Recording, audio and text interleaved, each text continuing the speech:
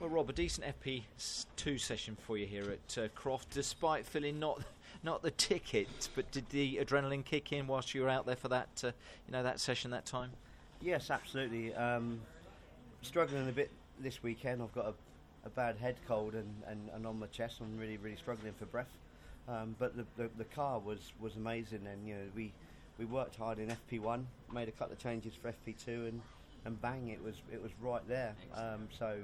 So very pleased that we're the quickest BMW. I see Sutton's pipped us at the moment for the fastest rear-wheel drive, but we're working some more data now so we can extract a little bit more pace from the car. It should be an interesting qualifying session because we thought that the rear-wheel drive cars would do well, the BMWs obviously, but the Subarus seem to have found a little bit more pace this weekend. Some good individual battles as well as good team battles, I think, as well ahead of that session, Rob.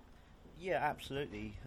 Mysteriously, the Subaru has found an incredible amount of pace, which is a bit questionable, where it's been all this time to have this sort of pace, for both cars, because Jason was very quick in FP2 and in FP1, so it's a big step forward for Subaru. So we've got to not really worry too much about them and just focus on what we have to do as a BMW team.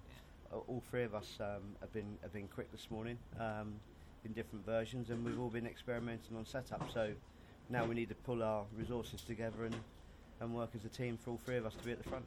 And finally, you've always said to me in the past that qualifying is something that you sometimes struggle with. Rob, are you going to push that to one side this afternoon and come up with a corker? Well, I'd love to. I must admit, FP2 was a very great result for me, and I just wish that was qualifying because you would have taken that. I would have taken that because that would set us up for the weekend. But we'll wait and see really where qualifying goes. I expect my two teammates to be very strong, Subaru's to be strong, and I expect the focuses to be right there as well. So it's going to be very tough. It's going to be interesting, isn't it? Yep. Excellent stuff. Well, we wish you well and everything. If you're not feeling so good, Rob, but a good FP2 session. Well done. Thank you.